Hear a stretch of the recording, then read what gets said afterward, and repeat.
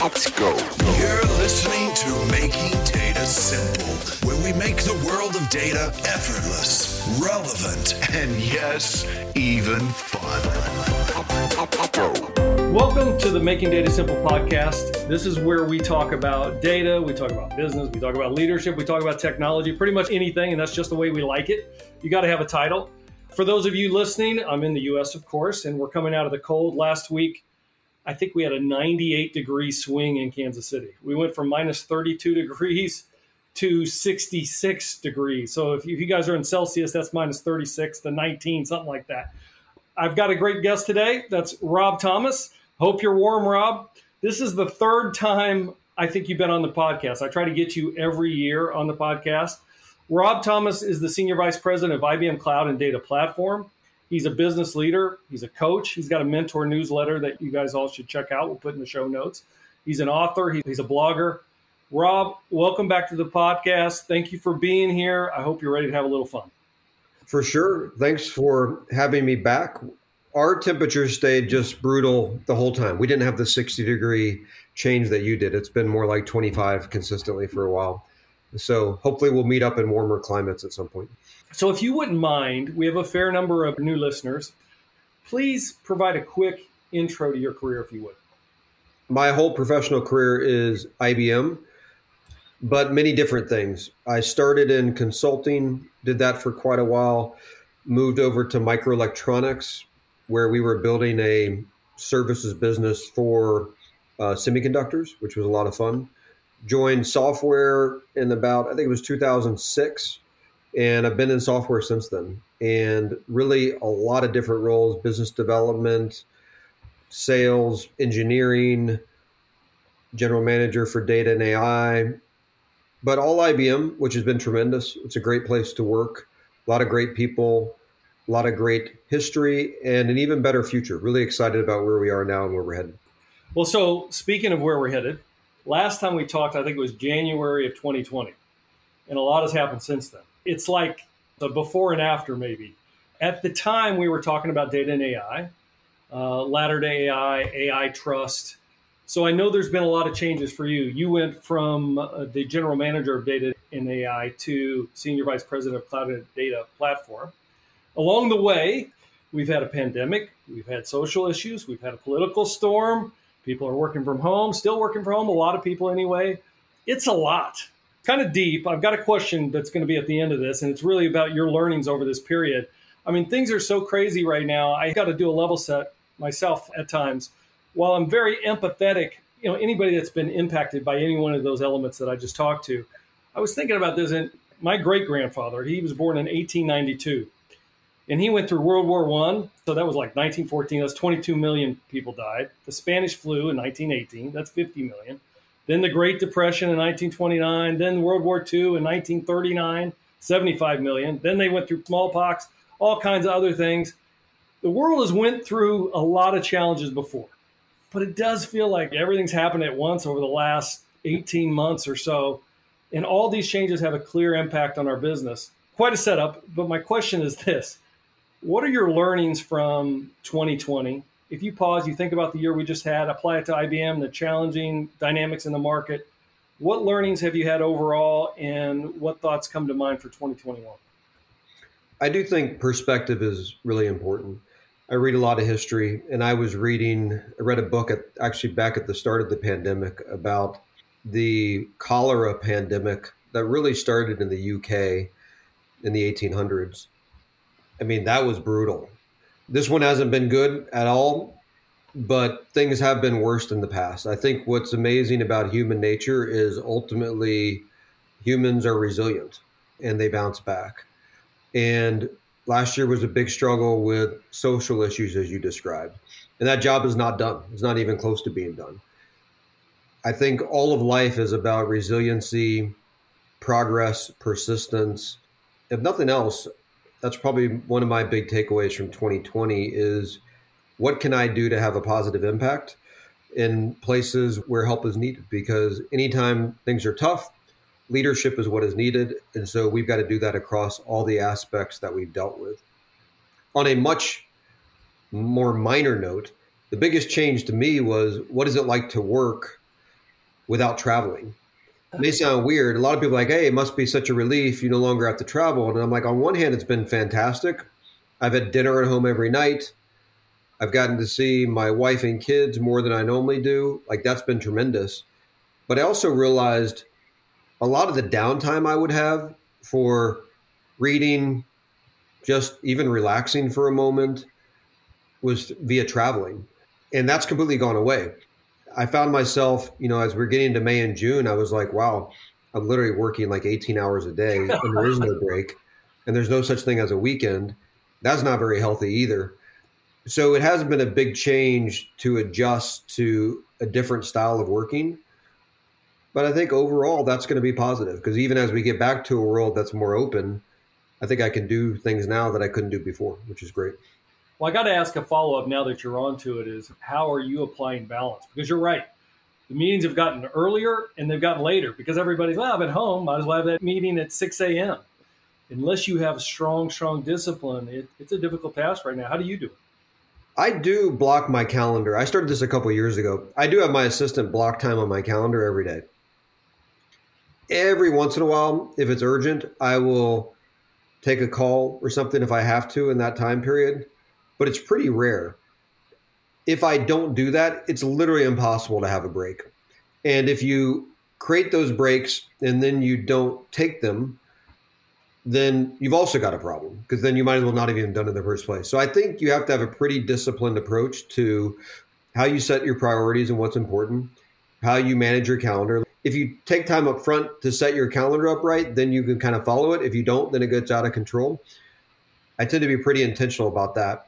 And by the way, taking a break for me could be just step away from the desk and maybe go read for a bit. It doesn't have to be like I'm going to go watch Netflix, but it is about just stepping away from grinding, really, being on a call, being, working in a productivity suite or something like that. Look, we are all humans. I don't think anybody is invincible on this topic. Now you lead Cloud and Data Platform. We have a new CEO in Arvind Krishna since the last time we talked. And Arvind came from Cloud and Cognitive and research. The leader selected is typically an indication of the strategic vision of an organization. So from that standpoint, you're leading a lot of those elements, so congrats. Also, the market would tell us that's often the place to be. I mean, if you look at Satya Nadella, he was the executive vice president of Microsoft Cloud. You have Amazon that just named Andy Jassy from Amazon Cloud segment. One is, I got to believe you're excited. Well, you can tell me that, but then I'm sure that's the case. What's your vision and objectives in 2021 for Cloud and Data Platform? I think there is a lesson here in adaptability, which really determines, I'd say, the fortunes of every individual and every company, which is, can you adapt? Because if you even think back to IBM's history for a moment, circa 1990, 1991, when IBM almost went extinct, at that time, the insight that Lou Gerstner talks about in his book was the problem he saw in the market was customers had too many different tools. Nobody could actually help them bring them together. That was his simple strategy, was we could do that. That led to what's been a 30 plus year strategy around services as the primary focus for the company. And that was 100% the right decision at that time. It was carried through with Sam. It was carried through with Jenny. Like, these were the right decisions. The insight Arvind brought, I'd say pretty quickly in the role, was we have to adapt again, which is the world is becoming more product centric, not product only, because services are critical to winning platforms, delivering product, but product centric. That's a big change. And that is about adapting to, a technology and a services strategy as opposed to just a services strategy. I think the markets responded with, I'd say, recognizing the clarity of our strategy, hybrid cloud and AI. It's two things. It's very simple. It's technology centric. That's also simple. As we reach out to things like the ecosystem, obviously, if you're going to do technology, you've got to have the broadest set of partners possible to help them be successful, help them grow the size of their business so that we can benefit as part of that. So the strategy is super clear. It's timely. And it is about adapting to this new era that we find ourselves in, which certainly got accelerated in 2020. Why do those two objectives, that being hybrid cloud and AI, surpass everything else? Because you could be in front of me saying blockchain, you could be saying quantum, you could be saying IoT. Why hybrid cloud and AI? All the things you just said are important ingredients. The difference is what is really foundational. Hybrid cloud is the notion of open source will drive the future of software innovation. By definition, open source is going to run anywhere. So it's going to run on your private cloud, on any public cloud. So that's a really big thought as the world kind of once again decentralizes, even you can think to the edge, whether it's automobiles or how telcos think about edge devices. Hybrid cloud's a really big topic. It is the kind of thing that a company can build a strategy around, because we're talking about $1 trillion opportunity here. And at the scale IBM operates, that's the kind of opportunities we have to look at. I think of AI as really the accelerator of hybrid cloud. It's how do you take software and services, make them intelligent, leveraging data science, leveraging machine learning, doing that on a hybrid cloud. So hybrid cloud and AI are two sides of the same coin. But the reason those stick out is that is the enormous market opportunity. They also happen to be the two biggest customer problems that I hear about, which is how do I modernize my applications? How do I modernize my data? And then how do I get the value out of AI? Fair enough. Hey, look, I want to ask another question on hybrid cloud. But before I do, when you came into the new role, you implemented 2 rules within your organization. I thought they were pretty profound and kind of told where your head's at. Are you willing to discuss those 2 rules? I think the role of any leader is to help the organization understand what is important, what is critical. And the 2 rules I set, I'd say really set the tone for what I think is critical. Rule number 1 was the only software we build will be built on Red Hat OpenShift. And that goes right to the hybrid cloud point, because any software we're building has to be designed for an open platform, decentralized in how it deploys, has to be able to run anywhere. So it's a simple thing to say. I think it's something everybody can understand. That doesn't mean it's always easy to do, but I thought it was important that I provide clarity that this is the only way we're going to build software. And the second one, which was probably the more controversial one, was I said, we're not going to release any products unless I personally can do the trial of the product. And so why did I do that? The biggest thing that's changed in enterprise software, this notion of consumerization. We're not always selling to a CIO. Often we're selling to a user. We have to make sure that user experience is exceptional. This is why we've made big investments in IBM Design as an example. So I view myself as the lowest common denominator. If I can do the trial, anybody can do the trial. I just want to set the tone that I've got to be able to try something, try our product before we're willing to let anybody in the world try it. And it's funny the reaction you get. I got some, hey, that's a great idea. I got some, hey, you're going to slow us down. My view is, how does that slow us down? I just want to try it the day before you let customers try it. That's not slowing you down, because I just want to try it the day before you let everybody else try it. So it's funny how you get different reactions to this, but I think those 2 rules are critical for our company going forward. Yeah, I don't know if that's a harder challenge for development or for you. No, I think it's a good challenge. I agree. So let's go back to hybrid cloud. So if I Google search hybrid, and I have, IBM comes to the top. Now, others are talking about it, but it certainly feels like IBM has the mind share on hybrid. And maybe it's because I'm IBM. Maybe I'm drinking the Kool-Aid. What's your view on hybrid cloud, what it really is, what offerings make up hybrid cloud, and why is it so critical? Why is it so critical to IBM? Not everybody's saying it, but it does seem like the trend in the industry is they're starting to talk about hybrid a lot more than they were in the past. Do you think we were the first one to get there or what? I think sometimes people are too binary. It's not hybrid cloud or cloud, which is sometimes where people jump to. This is all about cloud. Let's be clear on that. Hybrid is the idea that you don't have to choose a single locked in proprietary walled garden to be on the cloud. You can be on every cloud, whether it's your own or somebody else's. That's the notion of hybrid cloud. So hybrid cloud is a subset of the overall cloud topic. We should be clear on that. It's not something different. It's highly complementary. And this is why I think you've seen companies like AWS and like Microsoft with Azure who have recently said, hey, the next big opportunity is in hybrid, because they realize that customers may have moved some applications to public cloud to start with, but now they're trying to figure out, what do I do with everything else? And what happens when they're running across multiple cloud environments? I would say, yes, I think we were the first to talk about it. I would also say everybody has now followed suit to a T. I think everybody's now using that term. And it's really a reflection of where we are in the life cycle here. What do businesses need to get right in this new hybrid cloud and AI world that we're in? I think you have to take the concept of the platform, which is that hybrid cloud architecture, and then you have to connect it to what are customers trying to get done. I think the four big things that customers are trying to get done are, number one is automation.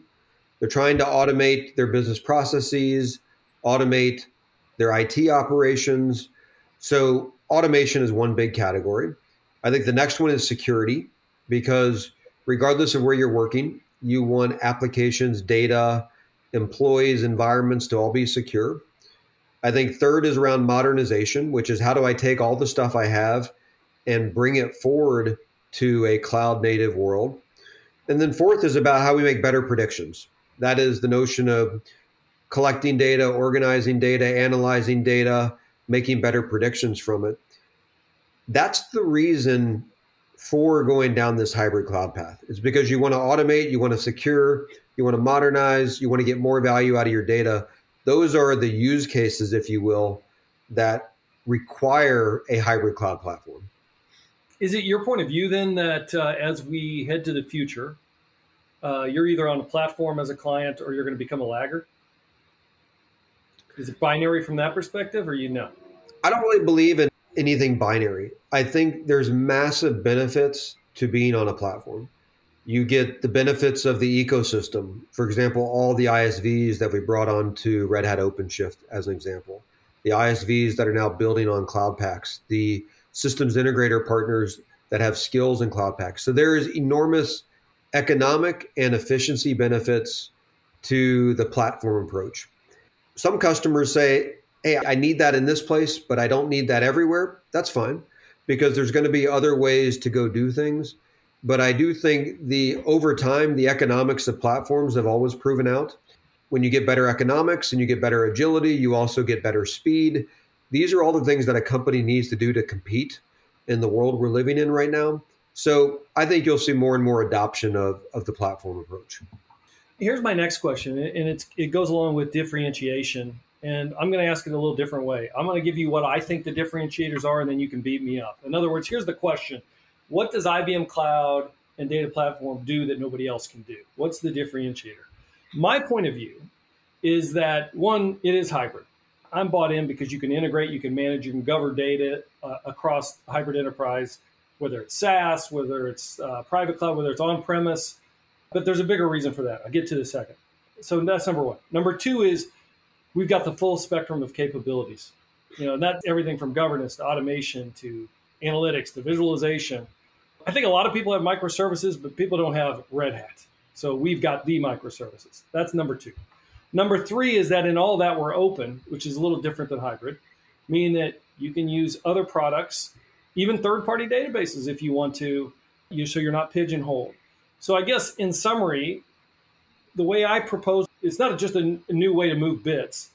We can allow the clients, with everything you just said earlier on the platform and the differentiators I just went through, you can modernize right now. It's hybrid, so we can connect the old to the new. You're not locked in. You have choices. Usually that's my pitch. And you'll notice I didn't even mention AI. And the reason I don't mention AI is because I think I think it's huge. That's the prediction, the automation you mentioned. It's like the icing on the cake. If you can set everything else up that I just described, you'll get that icing on the cake and you can leapfrog the competition. How did I do? Really good. One thing I'd point to is if you think about the history of technology, it's always oscillated between centralized and decentralized architectures. The mainframe, which, circa the 80s was 70% of the technology market, was a centralized architecture. It was kind of like bring everything to one place. We then spent 20 plus years decentralizing that with client server, the internet, mobile. Public cloud, just the notion of a single public cloud, ironically, is kind of a return to a centralized mainframe-like architecture. Hey, bring everything to one place. I don't believe that's going to last because it never has in the history of technology. So we are going to move back to this decentralized architecture.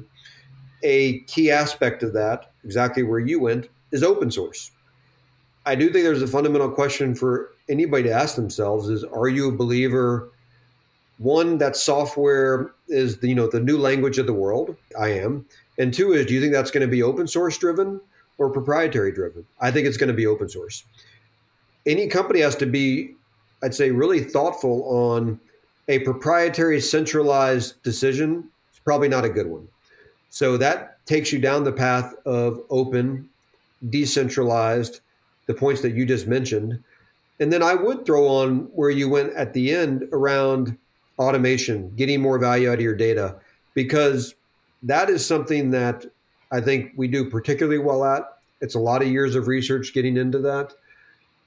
But that does become, how do you monetize and capitalize on the open, decentralized architecture? So I think those pieces are critical. Very good. Look, I do want to switch over to leadership. Do you have another 10 minutes? Yeah. What should companies be looking at today to build their competitiveness? Everything we've said about the platform, hybrid cloud, AI, if you're out there listening, if you're a CEO or if you're a chief data officer, CIO, whatever, how do I make sure I'm competitiveness and I'm not just relevant today, but I'm relevant in the future? It's kind of an overused term, but I think you have to start with this notion of what does digital transformation mean for my business? That's a little bit different depending on the business.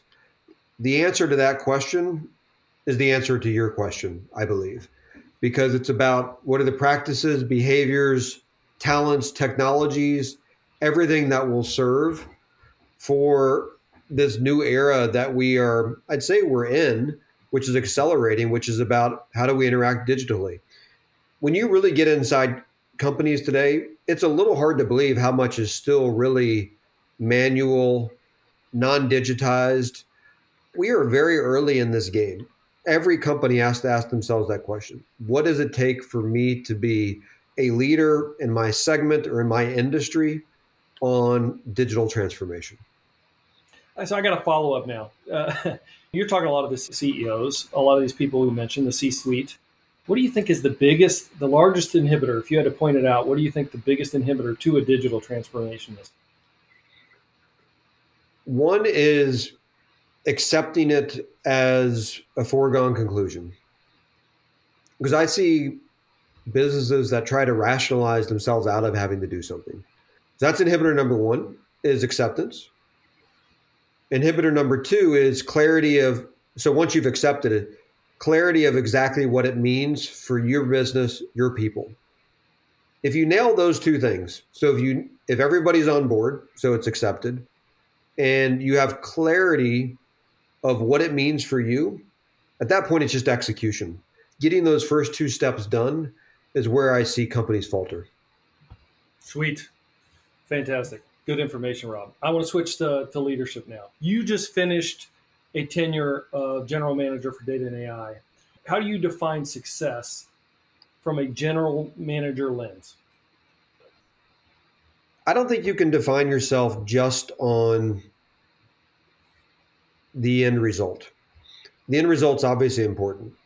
I think what really matters is, did you take the right steps to ensure success? That doesn't mean success is here today or tomorrow, but you've taken the right steps.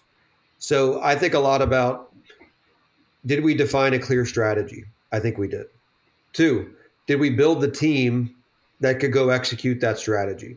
I think we did. 3, did we see evidence of success? Even if it wasn't, I'd say, complete success. And maybe there's not such thing as complete success. I would say we did. 4th, were we able to promote from within? Because as the business was successful, which it was, more opportunity was created. People were rewarded for the work they did. We definitely did that. I think those are the important things because those last forever. If you just put your importance on, did we hit a number? Problem is that clock resets every quarter. It's too short term in thinking. So I think you've got to think about the inputs to that because then you've actually built something that will last. And I think the ultimate test of a leader is, did you build something that will last as opposed to something that got a one-time hit? You also talk about being intentional. I don't know if I heard this on a podcast or a post. I can't recall. You did mention it at the beginning of this podcast, though. Say a bit more on the benefits of being intentional, or I guess that it's kind of implied, but how are you intentional? I think too many people are on autopilot by accident. What I mean by that is if your calendar controls you or anybody that asks for time or asks for a call, then by definition, you're just going through life reacting. And it's like you're on autopilot because on autopilot, you react to obstacles, you fill them. That's very different from having clarity of this is the strategy, this is what's important, this is what has to get done. And then making sure that everything you do every day aligns to those things. I see some people that really struggle with that because they get so wrapped up in the inbound request and the day-to-day that they lose sight of what they have to do. My approach to dealing with this is I write it down. And I often share that with my direct reports and the organization as an annual message or as a strategy document. While I do that for our team, always my original intent on that is doing it for myself.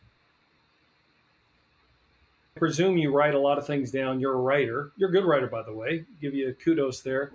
But you're a writer, but that helps. At least it helps me. When you put things on in full sentences, I tell my team this all the time, it makes a huge difference versus just putting it in a bullet point on a PowerPoint. You really got it. It's like teaching a class versus taking a class to me.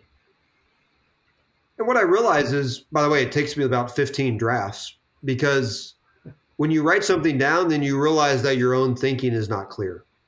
And so then you have to go back and do it again. Then you have to go back and do it again. And if you iterate a few times, then normally you get to a level of clarity in your own mind. And at that point, there's a chance that somebody else will actually understand it, which is good. I think that whole process is really important. One thing I read on Brené Brown, she says, embrace cruddy first drafts. And that's so true. Just start writing, and it's amazing what goes from there. Which leads me to my next question. I read a recent post you had on your monthly newsletter, The Mentor, that resonated to me. And I guess it's by coincidence. It was just show up. I actually have a sticky on my monitor that says just show up. I wanted to hear, I've got my own take on that, but I wanted to hear your reason for writing about that. This was something somebody said to me before I joined IBM, and they said it was an IBMer at the time. And they made the comment that if you just show up every day, you'll get ahead of 80% of other people. And I was like, what does that mean? And so you dig deeper. And the point was, it's not about just physically being present, but it's about doing all the things that it takes to be comfortable being physically present, meaning you're prepared, you've understand the topic better than anybody else, you've thought about different point of views. So it's really about, are you going to be over-prepared in every situation? I thought it was really good advice at the time. I think it's helped me along the way. I learned early on what it meant to not be prepared because sometimes I would think I was prepared because I put in the time, but putting in the time and actually getting the outcome are two very different things. So it was helpful for me to think about as I've gone through my career. For me, it works even tactically. I mean, that's why I've used it. I mean, going back to the Brené Brown, crappy first drafts, you just start. Once you start, good things happen. I'll tell you, I get up at 5:30 every morning, and the first thing I do is work out. Now, look, I'm typically not a morning person, but I want to get things done in the day, so I'm very A-type, driven. So I'm up, and the last thing I want to do is work out. And so I honestly, what I have to say to myself is just show up. Just mail it in today. Just do it, because what happens is, and I say that to myself pretty much every morning, then I get down, I start doing the workout, and I have a great workout because I'm incapable of mailing it in. So then, but you start out that way, just show up, just be there. I think 90% of success is just being there when you need to be. All right, look, I got a couple more and then I'll let you go. This is the toughest, so be ready for this. I'm going to give you some time afterwards. Here's the question. Tell me something that's true that almost nobody agrees with you on. The best answer I've had to date is a guy named Philip Rainier. He was a chief executive officer at Security and Technology. He actually worked on the National Security Council for President Obama. And, he's been on Air Force One and everything. I asked him this. He said, bureaucracy is good, but nobody agrees with me. I said, well, you're right there, buddy. So you got to beat that. You got one? I would say slow is good. What I mean by that is obviously everything moves fast. And obviously as a business leader, speed helps you. But when I say slow, I really back to this point of being intentional and thoughtful. There's way too much that happens in this world that is reactive in nature, spontaneous in nature. Slow is actually good. That's pretty good. Not bad. You did well. You passed the test. All right. Look, you read a lot of books, I know, and you recommend a lot of books. I want the book that you would recommend most right now, or the book that you do recommend most. What is it? I've read a bunch so far this year. One that sticks with me is a book called It Takes What It Takes. The whole idea in the book is about, do you understand what you want to accomplish? And are you modeling behaviors to ensure that you accomplish that? And it sounds incredibly basic, but I thought there were some great stories in the book. And the key point is there are no shortcuts. To whatever you want to do in life, there are no shortcuts. It takes what it takes. Do you really understand what that is? That book stuck with me, actually. Very good. It takes what it takes. We'll put it in the show notes. Hey, any hobbies that you're interested in right now? What are you doing away from work? Anything fun that you could shed some light on? Cooking. We put in a pizza oven over the last year, so I'm doing a lot of wood oven cooking, which is fun. So that's the new hobby. Inside pizza oven? Outside. Outside. So you're doing it right now, though? I'll smoke brisket or on my smoker or cook in this in any weather. Cold weather doesn't bother me for cooking. The smoker's a Yoder, right? If I remember. It is, yes. It is the best. Kansas City-based company. Is that a guitar in the corner that I see? There is a guitar, yes, for sure. Well, I mean, do you use that guitar? Are you playing that guitar, or is it somebody else's guitar? No, it's mine. I played guitar for a long time, not very well. That's an acoustic that you see. I do have an electric guitar, but I really play acoustic guitar, all country music. I'm not very good. I've been playing since I was, I think, 5 years old, so I can at least play some basic chords. You didn't strike me as a country guy, though, man. I've always been a country guy. Really? Who's the band? Little known fact that I'll only share with you, even though this is public, but my grandfather played guitar for Hank Williams. Yeah, he was in the original Hank Williams band. He left them when they got into bad stuff. So country music's kind of always been in our family. What's your favorite country artist right now? I really like the Avett Brothers, which is a little bit of Americana /country/folk. Really like that. I listen to some new country as well, but that's not quite as interesting to me. Luke Combs is pretty good in that category. Florida Georgia Line. Yeah, I like that. Sure. Didn't sound like you were all in on that. Well, look, now you got to play guitar in one of your next all hands. That's the pressure you have. That is probably going to be unlikely. Thank you. Hey, you say you're good. I believe you're good. You need to play it. Anyway, thank you for being on the podcast. I greatly appreciate it. Always great insight. And I know you're always strapped for time. So it's greatly appreciated. All right, Al. Good to talk to you. And folks, thanks as always for listening. Rate us wherever you're hearing us. And reach out to us on almartintalksdata@gmail.com. We do listen. We'll get back to you. Until next time, we'll see you on the podcast. Thank you, guys. Thanks for listening to the Making Data Simple podcast, where we make data fun. Be sure to visit IBMBigDataHub.com/podcast to access the show notes and uncover even more great episodes. Remember, the views expressed here are those of the host and its guests and do not necessarily represent the views of IBM. Until next time, Let's go. over and out.